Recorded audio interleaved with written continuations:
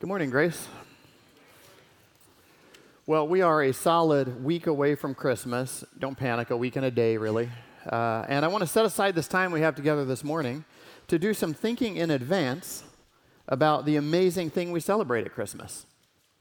So just like you have to get people presents in advance and arrange to invite them over in advance and then make a meal plan in advance, I think it makes sense to do some of your thinking and pondering and meditating in advance.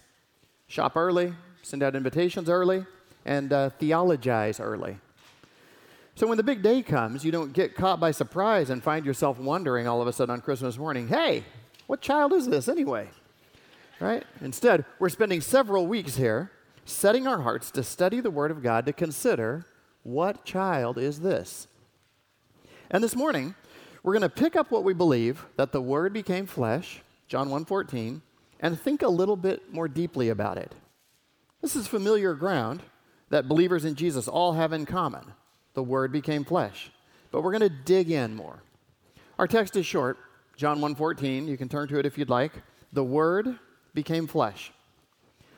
All the answers are right there in John 1:14. The Word became flesh. What child is this? Answer, the Word made flesh. That's who this child is. The Word became flesh. So, the sermon has 3 points. Point 1, the Word. Point 2, flesh. And point 3, became. That's it. It might seem a little bit out of order there at the end, but it's actually the order the words go in the underlying Greek. Word, flesh, became. You could say that in Greek, I guess. And it's also the most helpful order for thinking these great thoughts in sequence. We need to get the divine and the human aspects of it really down well. The nouns, God and man. The nouns, word and flesh. Firmly fixed in our minds. And then we can approach this astonishing verb, became. And then we can take the Lord's Supper, ponder all these things in our hearts for a week or so, and then celebrate Christmas. That's the plan. Okay. But we do need to pray as we jump into that, so please pray with me. Our Father in heaven, help us. Give me clarity and relevance. Give us all a spirit of wisdom and understanding and knowledge of you. Give us listening ears and receptive hearts. Give us the spiritual strength we need to understand together this great thing that is our salvation in your only begotten Son, in whose name we pray, amen. Well, I read a book one time that I don't especially recommend to you, but the title was fantastic. The book was just okay, kind of overly specialized, a little too jargony, but it had this great title, The Real Word Really Became Real Flesh. I just think that's great. It's so good, I'm kind of swiping it for the sermon because we're starting out with what we believe, the Word became flesh, and then we're digging deeper, making sure we really mean what we say and really know what we believe. The real Word really became real flesh. No cheating, no dodging or hedging or fudging. This is the real stuff. So point 1, the real Word. First of all, when Scripture calls Jesus the Word in John 1, it means he's God. If you just look up from our verse in John 1:14 up to the opening lines of John's Gospel, in the beginning was, let me actually get to it here. In the beginning was the Word, and the Word was with God, and the Word was God. So that's the main character in this story, the Word who was and is God. You can put your finger on that character, the Word who was in the beginning with God and who was God, and trace a line down to verse 14, the Word, that Word, became flesh. And there you've got the whole miracle, just one little line. Draw it in your Bible if you want. John's Gospel goes on for 21 chapters now to tell you the old familiar Jesus story that we know from Matthew, Mark, and Luke, his mission, his miracles, his teaching, his death and resurrection. But more than any other gospel, John's Gospel starts from above, right? You can't get any more above than in the beginning was the Word. That's the top. It takes you all the way back before creation and all the way up into divinity. And that's where the story of our salvation starts, because only God can save us. It's kind of an axiom for this part. Only God can save us. That's the secret that John knows. Jesus has to be truly God because he saved us, and only God can save us. The one who saved us must be truly and fully God. Why? Well, the kind of salvation that Jesus brings is powerful, personal, and final. So the one who brings it has to be powerful, personal, and final. So subpoints here under the first point. Let's look at those. It has to be powerful. The Savior needs to be competent and authoritative enough to save us. And to save us in a way that nobody else can overrule. If you get saved, you're only saved by the authority. If you get saved but you're only saved by the authority of some lower power, then you'll never be secure in your salvation. Somebody higher up might come along and revoke it. Unless the gospel comes to us from the highest authority, it's always subject to review and reconsideration. Imagine that you owe a huge tax bill, and an IRS agent comes directly to your house and sits down with you in a mandatory kind of way and says, "I've reviewed your case, and I've decided to cancel this debt. By my authority, I declare your tax bill completely null and void. You are off the hook." This sounds like great good news, but the urgent question immediately becomes, who is this guy? Is this agent actually authorized to bring this message? Is he speaking with the highest authority, or is there somebody in some office above him? Because if there's any level of authority higher than his over there at the IRS, I'm not safe yet, and I can't really pop the cork on the champagne bottle. I can't quite celebrate if I'm just going on the credit of this IRS guy who came to my house. I can't be sure I'm hearing from the highest. I can't be sure until I know that I'm hearing from the highest level of authority. I'm just freed from my debt pending review. And you know what that's like? Nobody celebrates or calls friends over to party when something is pending review. So it has to be powerful. That's why it matters that John starts from the top. What child is this? What are the credentials of the one who became flesh and dwelt among us? He is the Word who is God. John 1:18, to those who believed, he gave the right or the authority or the power to become children of God. Who gave that right? The Word who was in the beginning, who was with God and was God. Notice that verse 18 name checks Moses, the mighty Moses himself. Kind of a point for you on biblical theology. We don't talk bad about Moses. Even when we're under the new covenant and it's greater than the covenant overseen by Moses, you don't talk bad about him because we know that you get leprosy if you do that. So you don't just I'm not superstitious, but I'm not going to take risks either. John calls out Moses and says, Moses just isn't just anybody. He speaks for God. But Jesus is higher, stronger, and more authoritative. He speaks for God, but he speaks as God. He is the Word of God. So when he gives you the right to become a child of God, you've got the right. Not pending further review. Not awaiting endorsement from a higher authority or a greater power. He's got the power and authority to save, and only God can save us. So as the Word, he's powerful, but now let's look at personal. The Word who becomes flesh brings us personal salvation. Not just in the sense that we personally receive it, though that is true, but also in that he personally gives it. Now consider this. What kind of problem do sinners have with God? Well, it's a personal problem for sinners. A problem of sin against the holy God himself, of rebellion against that highest authority. So follow this argument. If your problem with God is personal, the only one who can resolve it is someone who is God in person. Do you see that? The kind of salvation that we need can't be given by proxy or delegated. It has to be brought by God.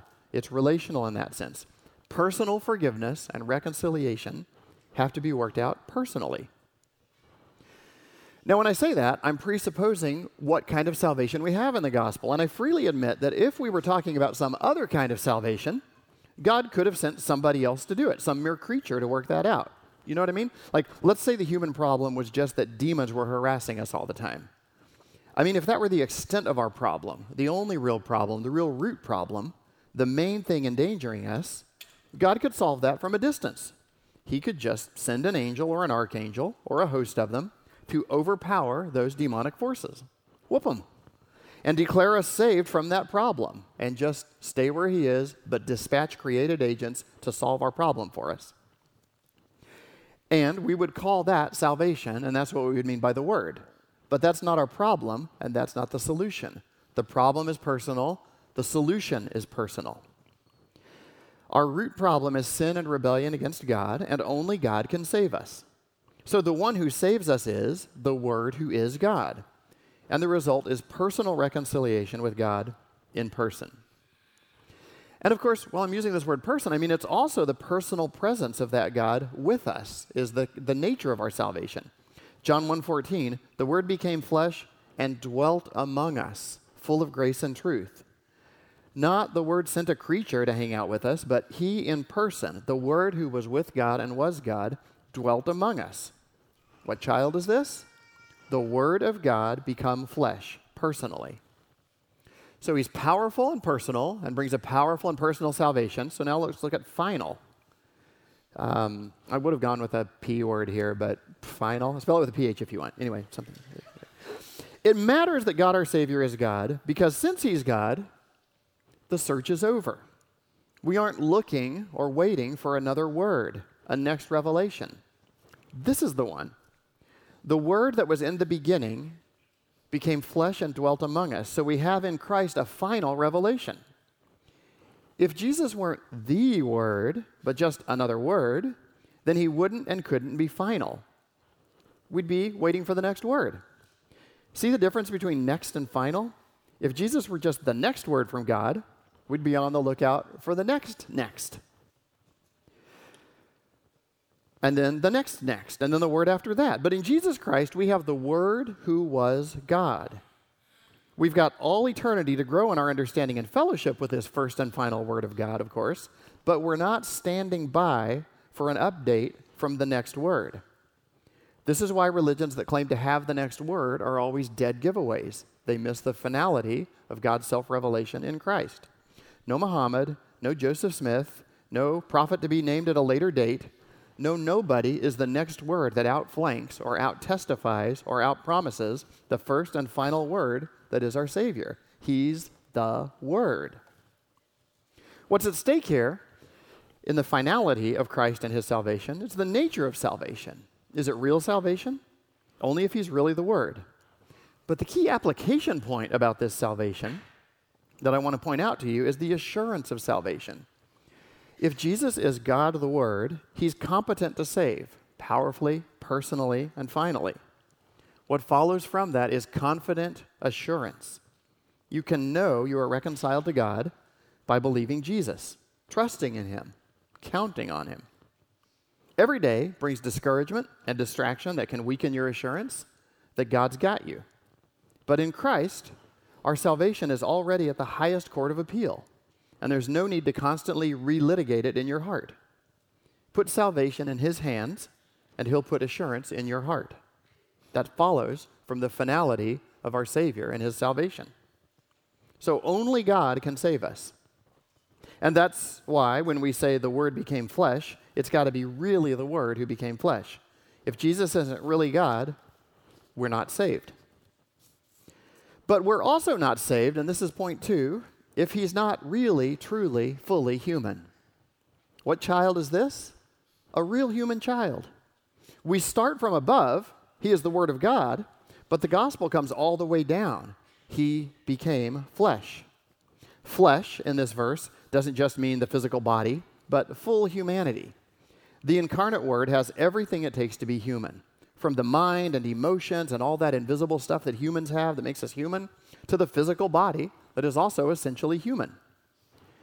When it says the Word became flesh, it doesn't mean He became just a body, but that He became human all the way down to and including the human body in all its goodness and awkwardness.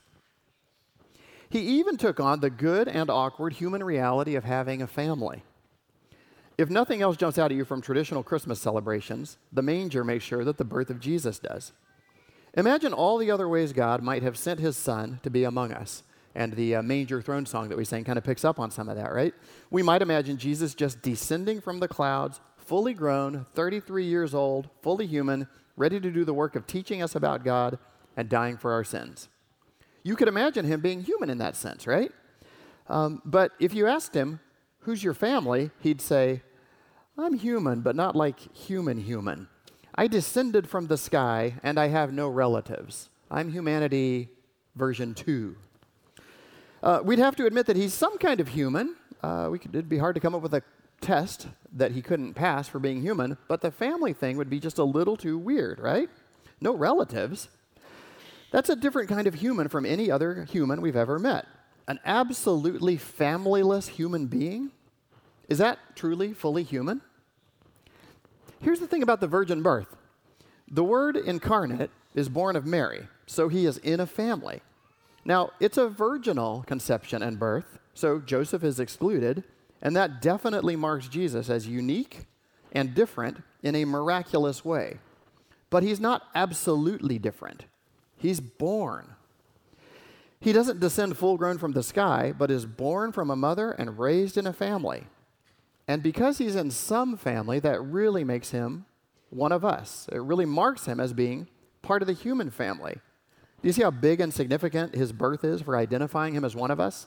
Since he's Mary's baby boy, he's also the son of David and also a son of Adam. He's one of us. He's in this human family. If he had descended from heaven unborn, he would have been sort of part of the human class or category, but not part of the human family. He wouldn't have been organically connected to this project we've got going on and are making a big mess of. Yeah. Now, this is good news for lots of reasons. The Word incarnate is in the business of saving everything that is human, so he took on everything that is human. There's no part of what it means to be human that he didn't take on in order to save. Some other reasons this is good news.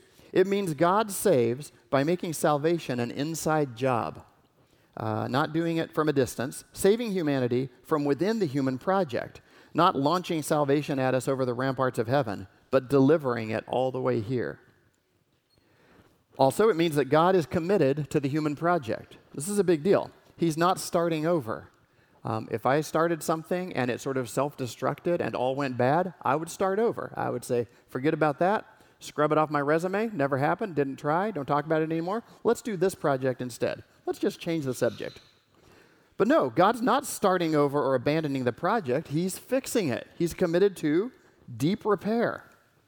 Humans are so messed up by sin that it must have been attractive to consider just calling it all a loss and starting a new one. But no. The real Word became real flesh, and that means God is committed to salvaging this project. Here's a weak analogy. If I mix up a batch of cookies and get the recipe wrong, I start over. I throw out the bad batch and start a new one. Let's say something like it calls for a cup of sugar, and I put in a cup of some other white thing I found in the cabinet, like, I don't know, salt. Listen, I'm not salvaging that. I'm tossing it and starting over. But God somehow, this is where the analogy just gets worse and worse, somehow is committed to that same batch of cookies that messed up. And the incarnation means God is not starting over from scratch, but working whatever kind of Christmas kitchen miracle it takes to salvage that batch and make us the cookies we were supposed to be. All right? You can tell my illustration pretty quickly exceeded my competence to illustrate it. But if you have ideas for saving a bad batch of cookies, let me know. That the Word became flesh means that the one who made us came to remake us because all things were created through him. And so we get a strong reaffirmation of the goodness of creation and God's commitment to the project of creation, and in particular, human creation, by God choosing to save through this human-affirming incarnation, joining the project and solving it from within. So what child is this? Two big answers, a divine child and also a human child. If you put points 1 and 2 together, you'll notice that the category of sonship emerges pretty closely. So it's not just God and man, but the Son of God and the Son of Mary. Not just human, but a human son. Not just God, but God the Son. The Word became flesh. The Son of God became Son of Man. And that's why in John 1:18, it says, to those who believed in him, who received him, he gave the right to become children of God. His sonship, which is in the back of his divinity and of his humanity, his sonship, his being the natural Son of God, opens the way for us to become naturalized sons of God or adopted sons. That's a big deal. The Word became flesh, and sonship is here among us. But how? This is where we turn the corner. The real Word became real flesh. But now it's time to look at that third point, really became. And that means we are going to ask the how question. So I'm going to ask it, and I'm going to answer it. But I'm going to need your cooperation for this part of the sermon. I need you to join me on this and lower your standards, right? So I'm going to explain how the Word became flesh. And as long as you've got your standards like way down here, you got to join me on this. You got to expect, like, I'm going to answer how, and you're going to say, I'm not expecting much from this, and I will satisfy your expectations. I will absolutely make this as plain, as long as you've joined me on this. Really became. The word in John 1:14 is became, and it means it. The Word became flesh. But here's the crucial thing. It doesn't mean become in just any possible way. When you apply this word become to God, it can't just mean exactly the same thing it means every other time you use it. So we need to look at some things that it doesn't mean. First of all, here's what it doesn't mean. Notice this is part of lowering your expectations. I told you I was going to explain how, and then I'm going to give you several important how it didn't happen, right? So hope you find that deeply satisfying, because you promised you would. Okay. First of all, it doesn't mean that God the Word stopped being one thing and then morphed into being another thing. Now, that's how most becoming happens most of the time down here in creaturely reality. You stop being one thing, and you go through a change or a series of changes, at the end of which you are no longer the thing you were, and instead you are this new thing. I am acting out right before you the process of ceasing to be a young man and becoming an old man, right? How can I become old? Only by ceasing to be young. I've got to stop being what I was and instead become what I am and will be. Or if you paint your house, it was white and now it's yellow. It had to stop being white by you applying that contrast coating to it and turning it into a yellow house. If I want to see your white house, I can't anymore. You exchanged it for a yellow one. It stopped being what it was, and instead it became something else. But that is not how the Word became flesh. The Word didn't stop being the Word and instead turn into flesh. In other words, He didn't morph or transmogrify. I don't even know if transmogrify is a real word, but I'm using it to kind of get us away from having a common sense notion of become and think we can just apply that to how the Word became flesh. It doesn't say the Word stopped being the Word and turned into flesh. It doesn't say the Word transmogrified into flesh. It doesn't say that. It says became. And we have to learn from Christ what it means that the Word became flesh. God is immutable. His Word is immutable. So becoming doesn't mean morphing. One of the church fathers said, what He was, He remained. What He was not, He took on. That's an unusual kind of becoming. One of the things this means is that Jesus didn't step down from the level of deity and instead turn into something that was not God. Remember? Only God can save us. I didn't say only someone who used to be God but is working on a different era on his tour is now going to save us. He's got to still be God. And we get signs of this when Jesus says things like in John 10:18, He says, "No one takes my life from me. I lay it down of my own accord, and I have authority to lay it down and authority to take it up again. This charge I have received from my Father." So in the flesh, as the sent one, as the incarnate one, Jesus is walking around saying out loud, I have the authority to lay my life down and take it up again. Now, lots of people have authority to lay their life down, but if you've got someone who continues to have authority to go ahead and pick it back up again, where is that living? He did not pack that in a suitcase and leave it in heaven while He came down to earth with none of His stuff. He had to be fully God and fully man at the same time. While remaining God, He took on being human. This is good news because it means that Jesus is both God and man. If He morphed, it would mean He used to be God but stopped being God. May it never be. Do you see how salvation comes apart if becoming means morphing? We're already convinced that only God can save us and that the Savior must be truly human. We don't want to let go of either of those truths, and we can't let the word become mean that we sacrifice either of those truths we already established. So the Word became flesh has to mean that the Word continued to be Word, but took to Himself flesh. The Son of God remained divine, but took on humanity without ceasing to be divine. Now here's the second thing that the word became flesh doesn't mean. It doesn't mean that the Son of God merged, mixed, or mingled himself into human nature.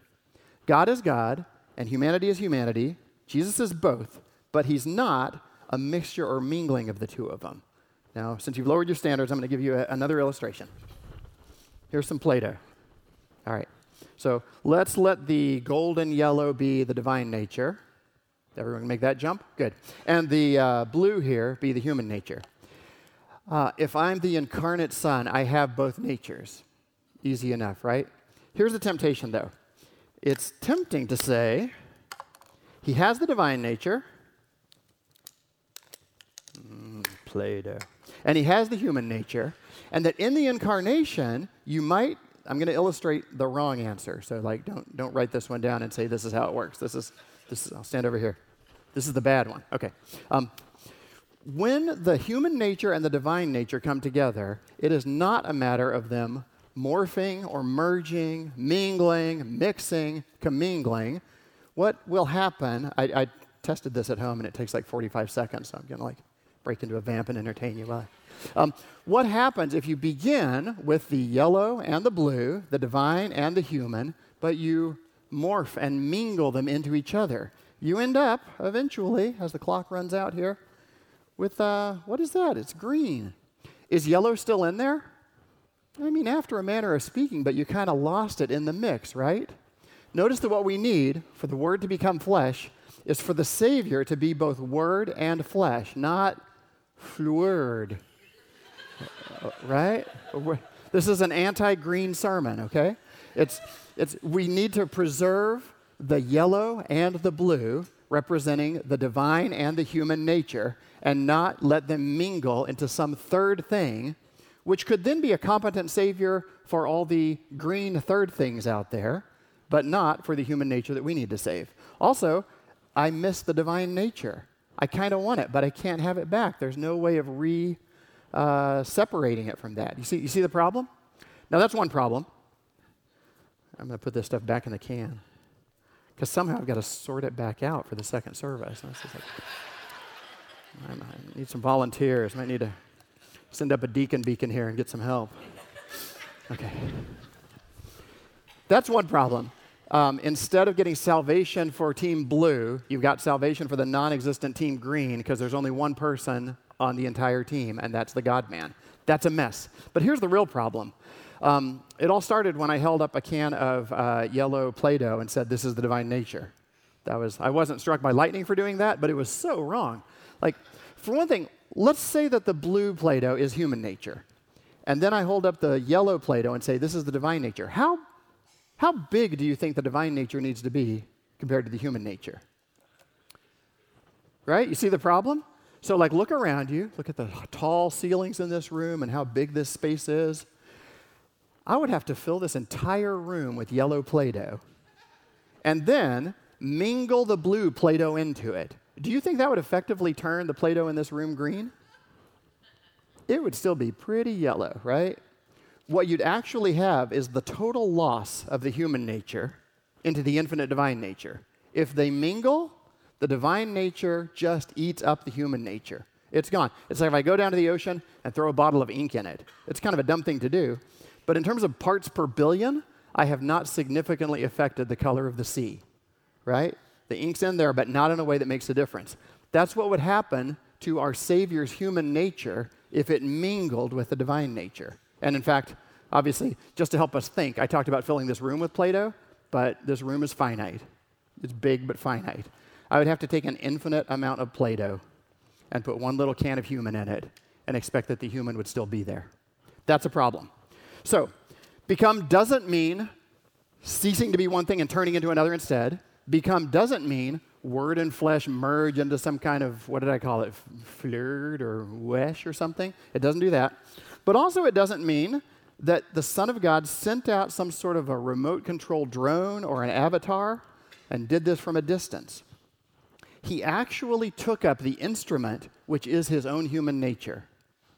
You see that? The eternal Son of God, always being in fellowship with the Father and the Spirit, always having the one divine nature, took into union with himself the human nature and used it as the instrument of our salvation. Now that can sound impersonal, right? But notice, I'm saying it's not a drone, it's not a distance. If I go to the beach and dig a hole, I could dig a hole with the instrument of a shovel, and I'd be glad to have it to get more sand moved. Or I could dig a hole with the instrument of my hands, that is myself, right? The human nature of Christ is that kind of instrument. It's what the Son of God takes to himself, and it's him. If you come to the beach and break my shovel, I say, hey, you broke my shovel.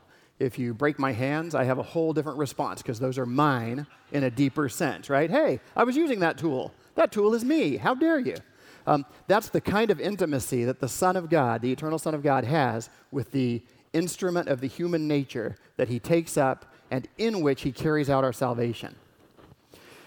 So, thank you for lowering your standards with me, as I think I was really clear on why, and it helps that we had earlier sermons on the divinity of Christ and the humanity of Christ. I can invoke all of those and say, had to be truly the Word, had to truly become flesh, and I even explained a little bit of how, mostly by explaining how not, because there's still a mystery here, right? We're still eventually going to say, I cannot explain to you what it felt like for the Son of God to become incarnate and walk around experiencing human life as the eternal Son of God. I don't have access to that information. It's not in the Bible, and it wasn't in any theology class I ever took, except that one bad one, which I repudiated. We just don't have that kind of information. And I know there's lots of questions that all of this raises. I can open a can of Play-Doh, but I'm trying not to open a can of worms, right? I'm trying to illustrate what we can know with confidence about who our Savior is and what kind of salvation he carried out. Mostly it sounds like a lot of negatives. No morphing, no merging, no mingling, no drones, no remote control. But it's in service of one big yes. The Word became flesh. Tidings of comfort and joy. The reality and truth of the incarnation. It leaves us with a paradox that this one is both divine and human, but paradox is good. And Christmas hymns, you probably noticed, are full of paradox. We rejoice in them. We sing them over and over. We set aside this entire season to say all kinds of mind-blowing things about the one who is moving the forces of the universe around through his omnipotent power is rocked in a cradle. He's the king even in the manger because he was always fully God and fully man in the incarnation. The paradox is good. We sing these paradoxes, and they are priming us to believe the amazing truth of the incarnation. So we spent this morning thinking about it, but our faith is for more than thinking about. The Christian faith is for living, for accepting and receiving. Now that certainly involves the mind, but it involves more a total commitment of the person to the things that we believe. Trusting in Jesus means obeying him, getting our spiritual strength from him directly. So we gather as Christians not only to be reminded of the truth, but to feed on the truth and to be strengthened by it. That's why as Christians we take the Lord's Supper on a regular basis. The Lord's Supper reminds us of his death for us. But it's not just a visual aid. The Play-Doh, that's a visual aid. The Lord's Supper, if it were a visual aid, we would hold it up and point to it and say, look, bread. Remember that Jesus died. Okay, you're dismissed. No, we obey him by taking and eating, taking and drinking. That is, we remember and participate. Communion acts out the fact that it's not enough to just know and acknowledge a truth in your mind, but you have to experience the truth personally by partaking of it. We don't just remind ourselves that he was born for us, lived for us, died for us. We act it out by obeying the ordinance that he commanded to his church. That ordinance is called the Lord's Supper, remembrance of him in the means of the bread and the cup.